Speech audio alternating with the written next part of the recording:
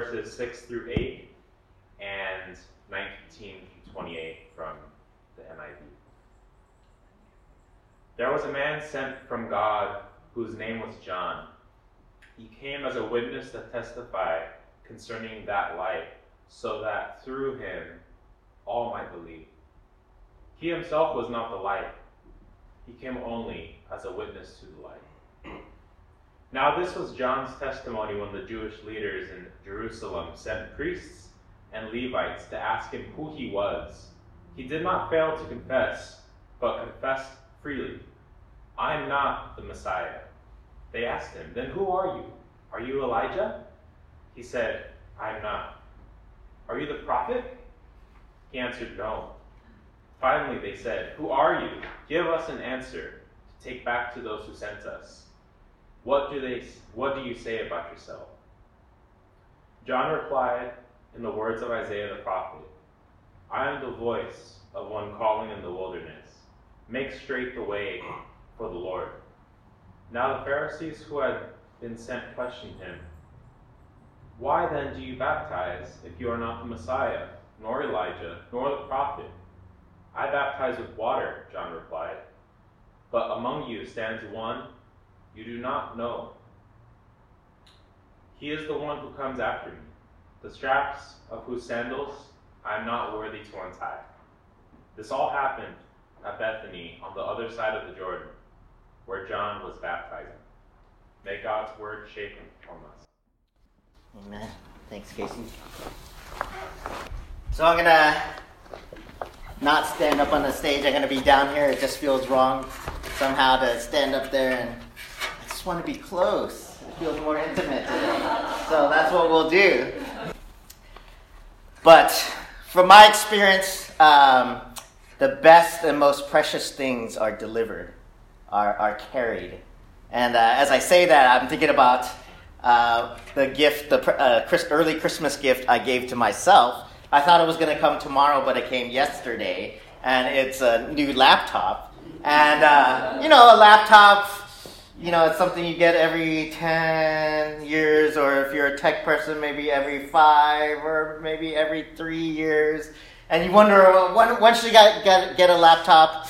And, the new Intel Generation 8 CPUs are out, so I wanted to get one. And my wife was like, "Okay, but you're not getting another one for like 10 years. So I'm like, but the UPS guy brought it, and I was so excited because the big brown package came, and there's like B&H photo on it. I was like, yes, it's here, right? And I didn't even have to pay shipping for it. So the best things come delivered and in packages and are given to us as gifts. That's why people like the mailman so much, right? Because he brings cards, he brings, hopefully not bills or foreclosure notices, but, a lot of times he brings good things. And I spent 2 years between calls as a United States Postal Service deliverer. And I know that people like the mailman. They're always glad to see the mailman. What did you bring to me today? And especially around the holidays when it's raining and snowing, what does the USPS promise? Through rain, sleet, and snow, we're going to deliver to you. We'll get it there. And I remember the days just trudging through the snow or getting wet, and it being near Christmas. And One time in Seattle, there was a lot of snow, like a blizzard, and our supervisor said, "Just be careful, okay? Don't if it's too dangerous to deliver the package, don't do it. Just bring it back." And as I it was like 5:00. I wanted to go home. It was getting dark. I didn't have my headlamp, so I couldn't see the addresses, and it was snowing, and I was wet. My feet were getting wet because the rain was starting to get through my socks, or the snow was starting to get through my socks. But I had this one last package, right? But it was down this hill in a cul-de-sac at the house at the end. And I knew I couldn't drive it down, or else I'd be stuck there. I wouldn't be able to drive back up. But on it said, "To whatever, Tommy from Grandma." And I was like, I gotta get this package. Because it's the weekend's coming up. Christmas was over a weekend. It's gonna be too late, right? And so I was like, I'm gonna do this. So I slipping and sliding and tripping and finally made it down and delivered it to very joyful and happy faces. And it was a pleasure, such a pleasure to deliver this good news, this good package.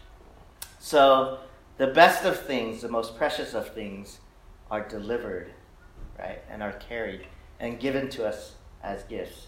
And I think about this as we think about these words that are themes for Advent: hope, peace, love, joy.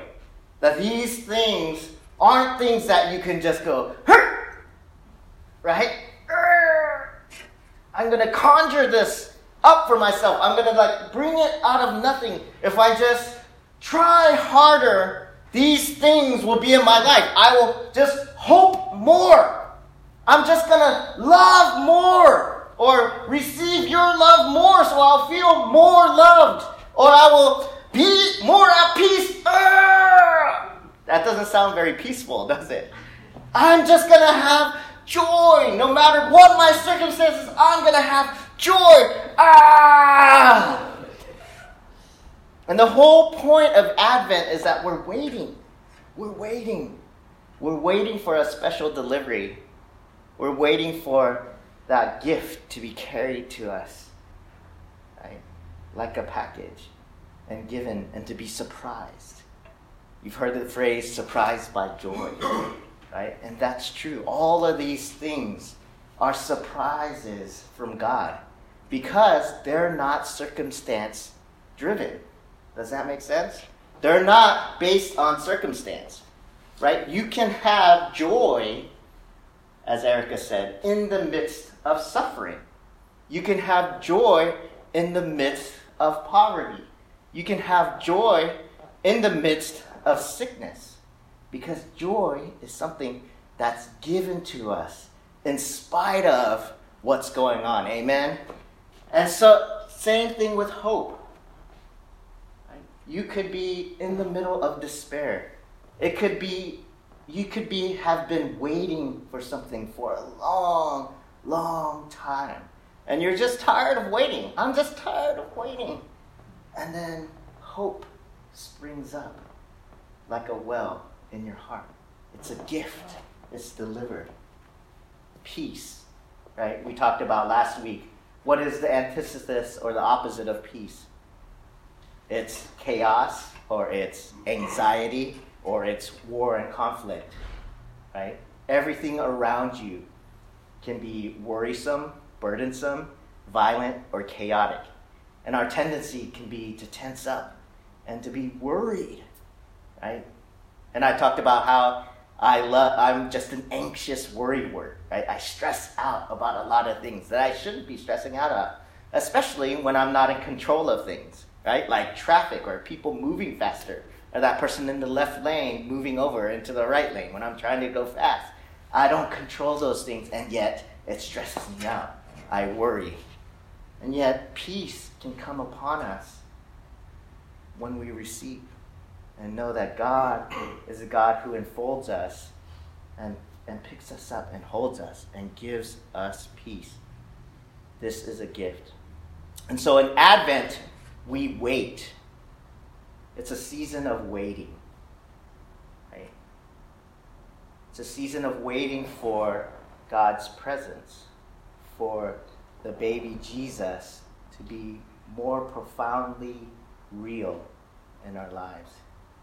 And I was talking to Erica about this week. She showed me, she sent this video to me about how the first miracle, actually, the first loving act of God was not just at the cross and resurrection, but actually God's first salvific and loving act was in the incarnation, right? For God so loved the world that he sent his son to us. And in the beginning of John, our passage, John chapter 1, it says, in the beginning was the Word, and the Word was God, and the Word was with God. And the Word became flesh and dwelt among us, right?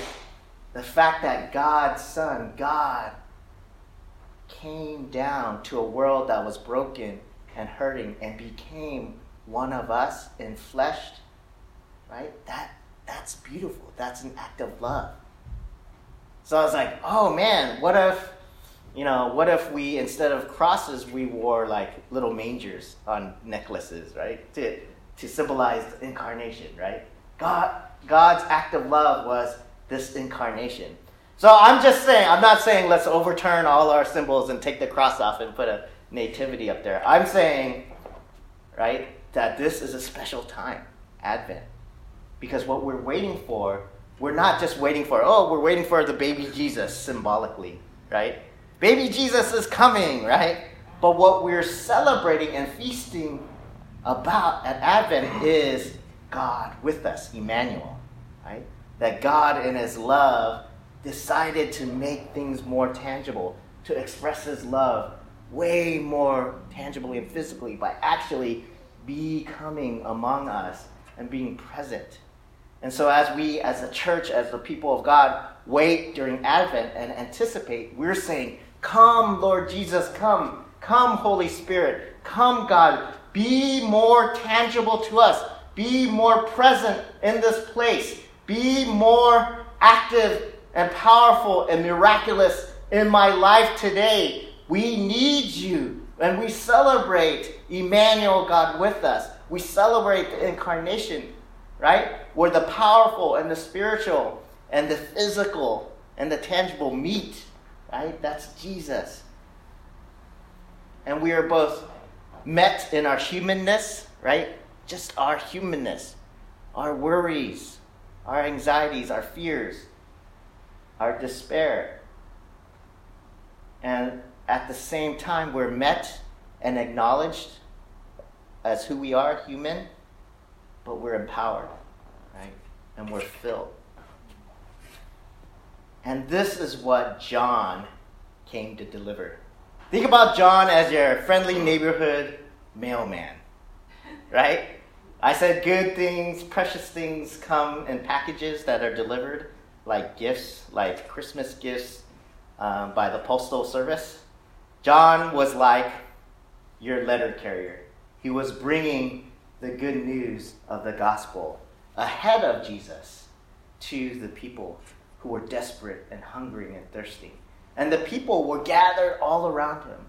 They were wanting, they were starving for what he had to say. They were starving for the truth that he had about this coming Messiah, this man who would come and save the world from their sins. Make way for him, right? Level out the mountains. Set the path straight. Repent. Turn around, for the kingdom of heaven is at hand. And John the Baptist was baptizing people, and they were coming by hundreds and droves. And the Pharisees and the other religious leaders were like, we didn't get the memo, right? What's happening? Something's astir here. Like, something's happening, right? It'd be kind of like what I'd be feeling if I heard, like, Friday night, some of you guys were meeting downstairs. And I didn't get no one ran it through Pastor Dave, right? And all these young people were like inviting their friends, and it was becoming 50, 80, 100. And they were praising God, and they actually started an alternative worship service on Friday nights, and someone else was preaching. And I'd be like, what happened? And so I would come, right? If I was envious and if being a diva self, I'd be like, who said you could do this? Let's shut it down. And they'd be like, something good is happening here, right? Why are you so envious? Why are you shutting this down? And that's the Pharisees and the religious leaders. We didn't get the memo. It didn't come from us. So they begin to what? They begin to interrogate John. And imagine when I use the word interrogation, you think of, the police department, you think of a court case, judges, lawyers, witnesses. John is literally a witness, and he's being cross-examined. And what does a lawyer do, right, if they're cross-examining a witness?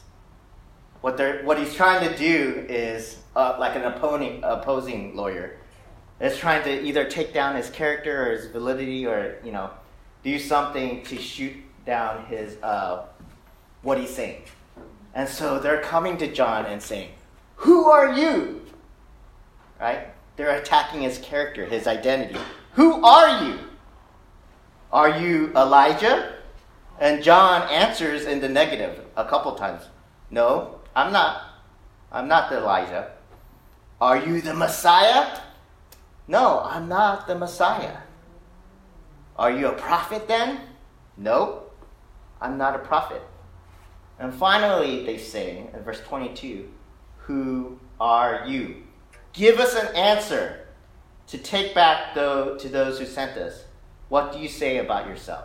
Because we need to know that you're legit, right? Because something weird's going on here, and we didn't get the memo. It didn't go through us, so we need to shut this down. And John's like, "I am the voice of one calling in the wilderness. Make straight the way for the Lord." I'm the one calling in the wilderness. Make straight the way of the Lord. Now the Pharisees who had been sent questioned him. "Why then do you baptize if you are not the Messiah, or Elijah, nor the prophet? Who are you? By what authority do you do these things?" "I baptize with water," John replies, "but among you stands one you do not know. He is the one who comes after me, the straps whose sandals I am not worthy to untie." This all happened at Bethany, on the other side of the Jordan, where John was baptizing. And you remember the Jordan traditionally, historically, for the people of Israel, is an important water, is an important river, right? The people cross the Jordan into the promised land.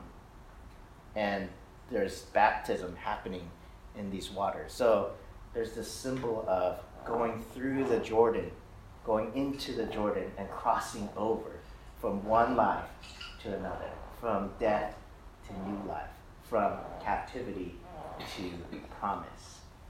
And what John is a witness of, what John is delivering, is this good news to people. Come and have new life. Come and see this person that I'm here to introduce. I'm delivering to you. That is a gift from God to us. This is a gift of love, a gift of joy, a gift of peace, the Messiah. And I'm not the guy. I'm just the witness to the light. Right before this passage, we have the opening of John, which is this poetic, very beautiful, "In the beginning was the Word," right? And this Word ends up being Jesus. And this Word was with God. It sounds like Genesis 1. It sounds like in the beginning, creation. It's this large cosmic image, this universal image. And then it just gets smaller and smaller and smaller until it's Jesus. And then there was a man named John who was sent as a witness to this Jesus. And it says there, it introduces this Word also as the light. Like this Word was the light to light up all of humanity, right? The only true light. There might be like false lights, little lights, dim lights, but the true light was this Word, this Jesus, right? John chapter 1 also describes Jesus as the life, right? The true life. Jesus was the light. Jesus was the true life. And what John is saying is, I was sent ahead to deliver the message, to announce. Right? It's like when my kids, Cameron, who's 3, is really into being a princess and watching. She says, "I'm a princess." And I'm like, is this nature or nurture? Right? She dresses up in her princess outfits, and I'm like, who taught her to be a princess and to like princess things? I don't know, because my son doesn't do princess things, or he plays with cars and sticks and stuff like that, but she just loves being a princess. And she comes to me, King Appa, King Daddy, Your Majesty, right? And she says, introducing the king. And we think about when there's royalty or very important people, there's usually a caravan, an entourage, or, a group of trumpeters, to announce the coming, right? And that's actually where the word gospel comes from, the good news, right? It's back in the Roman Empire days, before the Caesar would enter into the city, people would declare, here is the good news of Caesar coming, right? Bow down, give praise. The gospel of Caesar. And so when what John is saying is, I'm bringing the good news of this life, of this word, of this light, who gives life to all humanity, who shines light so that all may see, who is the word become flesh, so that we could actually feel and touch and embrace God. I'm announcing him. And this is good news. And this, church, is the gift of joy. Right? Good news. All of us need good news. Amen? Whether that's financial struggles, whether that's physical illness and sickness, whether that's children who are struggling, and maybe they're not behaving or becoming the people that we dreamed that they would be. I always wrestle with the fact that my son probably won't be an NFL superstar because he's the smallest kid in his class, And that's great disappointment, right? So we wrestle. We wrestle with the things that we read about going on in the world. Of wars, of natural disasters, of people being exploited, of political turmoil, of disunity in our own country, of racial strife and injustice, of gender, of a misuse of power.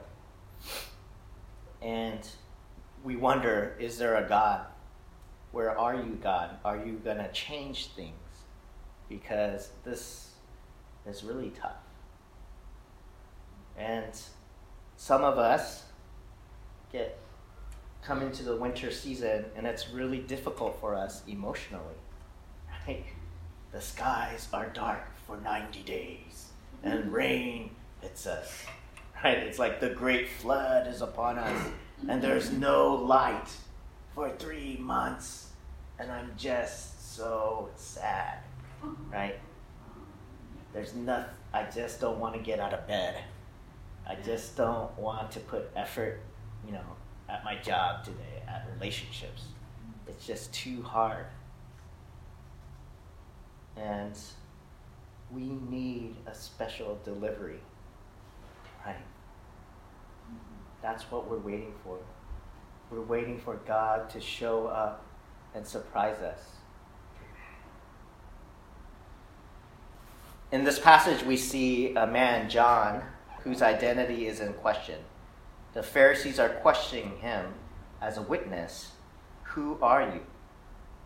John's response reveals who he is not. One, he's not Jesus. He's not the Messiah. He's not a prophet. He's not Elijah. And his response also reveals to what he is called. I've come as a witness to the light. And it also reveals who Jesus is. John's very identity is, I'm not Jesus, right? I'm a witness to Jesus, and Jesus is the Lord. And Jesus is great. I can't even tie his sandals. And he's amazing, let me tell you. And I'm so excited. And this is both good news for us, and it's good news for people around us. One, it's good news because we get to be with Jesus. and have new life. And two, we're also, it's good news, it's a message to the church. As a church, we're called to be witnesses like John. And the same kind of identity applies. We're not Jesus, right? But we're witnesses of Jesus. We're deliverers of that good news. We're deliverers of the hope and the love and the peace and the joy that God has, that Christ has for the world. But we are not Jesus. We're deliverers of that. And also, in our witness, we proclaim who Jesus is. That as we love, as we serve, as we witness, as we are carriers of all of this good news, people get to see who Jesus is. Right? By your love, by our love for one another and for the world, they will know that I am Jesus, that I'm Christ and Savior. And the most precious things, again, are delivered and carried. Just like that present I got yesterday. Right? To be witness means that we carry a precious message, a good news, that the world needs. It's the light of humanity. So, like the cliche says, can I get a witness? Right? Amen? This is what John is saying. I am a witness, and I can't help it. Have any of you been excited about something? So excited you just needed to tell everybody? I do this all the time when I watch some Netflix show that I love. And right, it gets lost in translation all the time. It's like, this is the most awesome show. So I go to my wife, this is the most awesome show I've ever watched. It's so awesome. You know, I can't explain it. You just gotta watch it, right? And it's like, she's like, you really sold it there, right? But when we get so excited, right? We feel things so much more than we can explain it to people. Because we're limited. Language is limited. Ourselves are limited. Right? And this is John. He's like, man, I'm not worthy, but someone's coming. This guy's coming and he's awesome. Right? I can't even touch him. He's so hot. I'm like, he's hot. Right? He's the next big thing. And it's good news. And it's joy. And people felt that. When Jesus came, they wanted to be around him. And I think, church, it's been a long time. I grew up in the church. I'm a pastor's kid. Right? How long has it been since it's like, man, church is awesome. Right? You need to come. This is so good. Right? Come to this church. Come and meet Jesus. Because there's so many things that get in the way a lot to people meeting and seeing Jesus in the body of Christ. And sometimes I get so into my my issues and I forget that being with Jesus is so awesome. Being in love with Jesus is so awesome. It's a gift. Do you remember? And that's what it means to be witness, is to just tell people about this guy, this person that you're in love with. And he's so amazing that you want everyone else to meet him. And that's what John was all about. That's my whole identity, my whole life. I'm just here to be the rug that's rolled out, right? The red carpet. I'm the red carpet. And Jesus is going to walk on me. Right? And that's a good message. Like, get out of the way and lay your life down so that Jesus can meet people. Amen? What does that look like? We are his witnesses, it says in Acts. Advent is a reminder that we are waiting on Christ, who is the heavenly come in the flesh, the spiritual in the material, and the material being given power and hope. And we are asked, actually we're invited, to order our lives around this incarnation, this coming Jesus, who is new life, who is new hope, who is joy, who is peace, who is love, who is God with us. We wait because when we wait, we prioritize that which we are waiting for. We are putting other things on hold because we believe this is the most vital thing. We put all of our chips in with this guy. The funny thing is, we begin to order our lives around Jesus Christ as we wait and hope. When we do this, we become filled with his light, right? When we wait and order our lives around Jesus, we become more like Jesus. And we're filled with his light. And we become witnesses to this light because we get new life. Look at our vision statement. Renew. We're renewed by God for the renewal of our neighborhoods, right? When we are loved, when we order our lives around this waiting anticipation of Jesus, we begin to gain new life. We begin to be renewed by God, right? It's why any parent says to their child, wait, right? Because in waiting, something happens, right? You're changed in some way. And we become transformed because in our heart, a baby is born who speaks good news to our soul. Amen. The miracle of love already happened at Jesus' birth. The Word became flesh, God with us. This is good news. Amen? Amen. This is true life. Amen? Amen. This is the light of all the world. Amen? Amen. Joy, the gift of the Son bringing life into our lives right now. Participate. Receive today. Let's pray.